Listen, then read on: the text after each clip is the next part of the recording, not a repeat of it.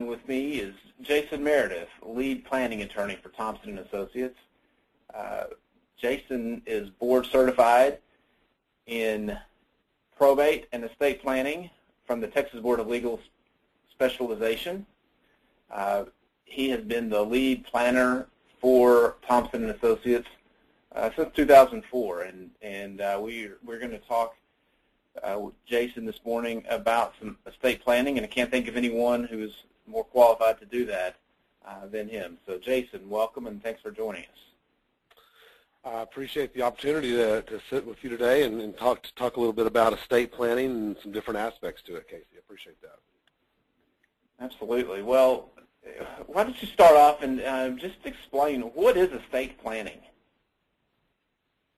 Right. That is a good question. You know, when you hear the term estate planning, generally most people think that really wealthy people must need estate planning. A lot of clients don't even understand what estate planning is, but we all believe rich people probably need that. And I think there's some truth to that. I think that wealthy individuals definitely need estate planning.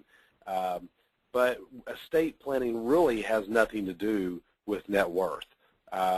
Estate planning, I heard a good definition of estate planning one time, and it said that estate planning is a process to make sure that you leave your assets to who you want, when you want, the way you want, how you want, saving every last tax dollar and red tape and administrative cost as much as possible. Now, obviously, wealthy people probably need more estate planning than someone who's not as wealthy, but estate planning might be just a simple will. It might be a simple power of attorney. It might be just making sure that we have a simple document to leave your assets to who you want those assets to pass to upon your death. So it really doesn't necessarily have anything to do with net worth. Well, you know, when you talk about net worth, you know, what are some examples that you could give on why someone would need estate planning?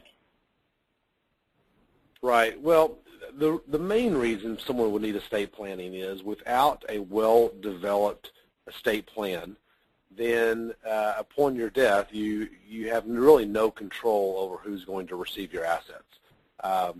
Generally, that's going to be left up to the laws of the state and where you live. So your state has a will for you already. If you don't prepare a will, the state has a will for you, and you may not be happy with who the state wants to leave your assets to. So by preparing a good estate plan, a will, maybe a trust, some related estate planning documents, this gives you the opportunity to decide who you want to receive your assets and how you want to leave those assets to those clients. And it also gives you a chance to plan to reduce taxes if possible. So without preparing an estate plan, you really don't have any control over those things.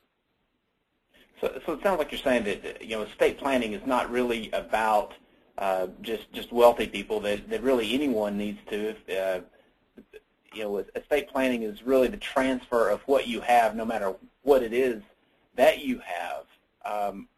So can you explain a little bit about the estate planning process? So, you know, that's such a nebulous term and such an overused term, estate planning.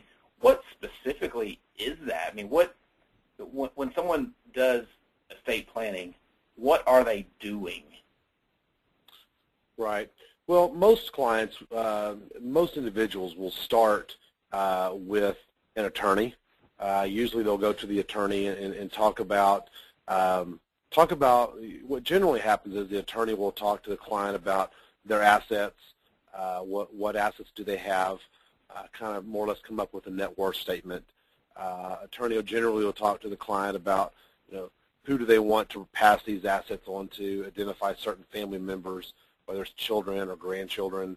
Talk to the client about, you know, who do you want to leave these assets to, and then the attorney generally will help the client develop and implement a last will and testament that will transfer these assets onto the client's family members, usually, upon the client's death. So it's usually a process of executing a will and also looking at other assets like life insurance and retirement accounts that have beneficiary designations, and making sure all of these assets are going to where they need to go upon death.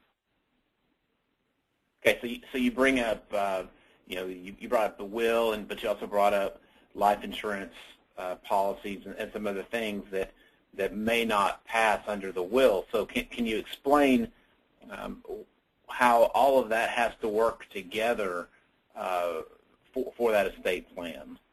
Right. I think that's a good question, because most of my clients believe that that when you have a will, that a will controls all of your assets. That's what most individuals think, and understandably so. I mean, when you read the first paragraph of a will, it generally says, I hereby leave all of my assets to the following people. And you would assume that all of your assets means all of your assets. But that's not actually what really happens in reality.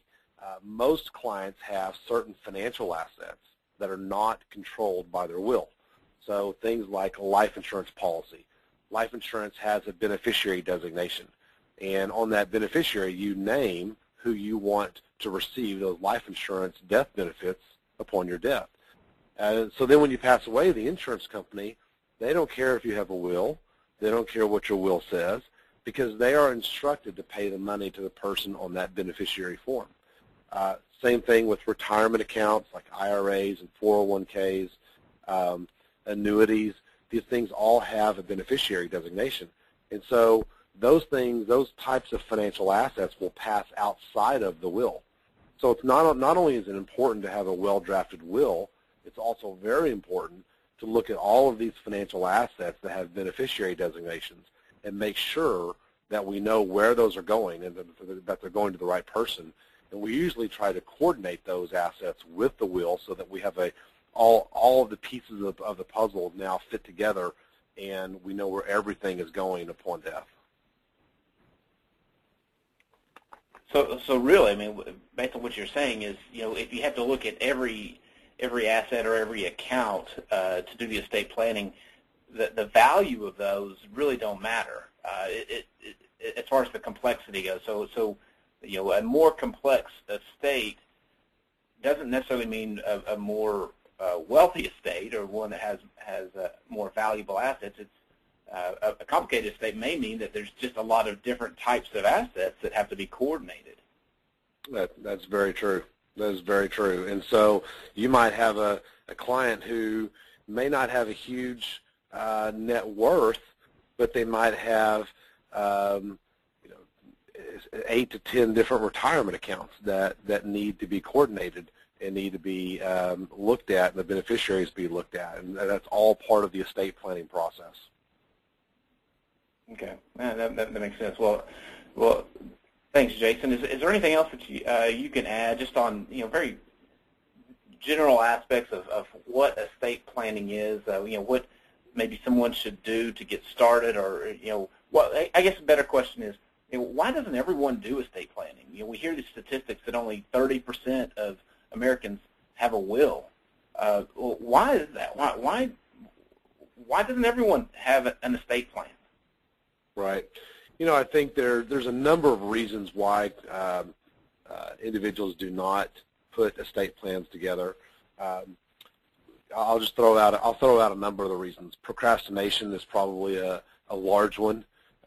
Clients just think that, that's something I'll do later. I'll get that done, sometime before I pass away, and then they pass away and it never gets done. That's a large one. Another one is just what we find is a lot of clients don't want to spend the money on an estate plan. Maybe they don't have a lot of extra cash to spend on attorney's fees to get things like this done. They don't feel it's a good use of their money, and they just kind of ignore the topic. Another one is sometimes we find clients that just don't want to call an attorney. They feel that calling the attorney is just too intimidating, and they don't want to deal with it. They don't understand estate planning, and they don't really want to get into areas and things that they don't understand. Sometimes we find individuals that just don't really understand the importance of estate planning. They don't really understand the bad things that can happen and the bad situations that can happen if you do not have a well-developed estate plan. The problems that it can leave to the children and heirs that they can leave behind, the taxes that they may owe if they don't plan properly. And a lot of clients just don't understand those things. I think if they understood those things a little bit better, they would be more inclined to put a well-developed estate plan in place. So there's a lot of different reasons that can cause someone to not plan. Yeah, it sounds like as you were listing all of those reasons, you kind of summed it up at the end. Is you won't do something unless, as hard as it is, it makes more sense to do it, and it's worth doing it, or you feel like it's worth doing it. So whatever the reason, whether it's procrastination, costs, or whatever, it's not important enough until someone realizes, boy, this is important. We need to get this done. We'll overcome those objections. So that's right. And what I typically do, and anytime I'm working with a client, and I'm the same way, I'm not going to make a change in anything in my life unless I see a real need to change it. So one of the things I think is really important is educating clients on what would happen with your current situation. What would happen with your current will? What would happen if you did not have a will?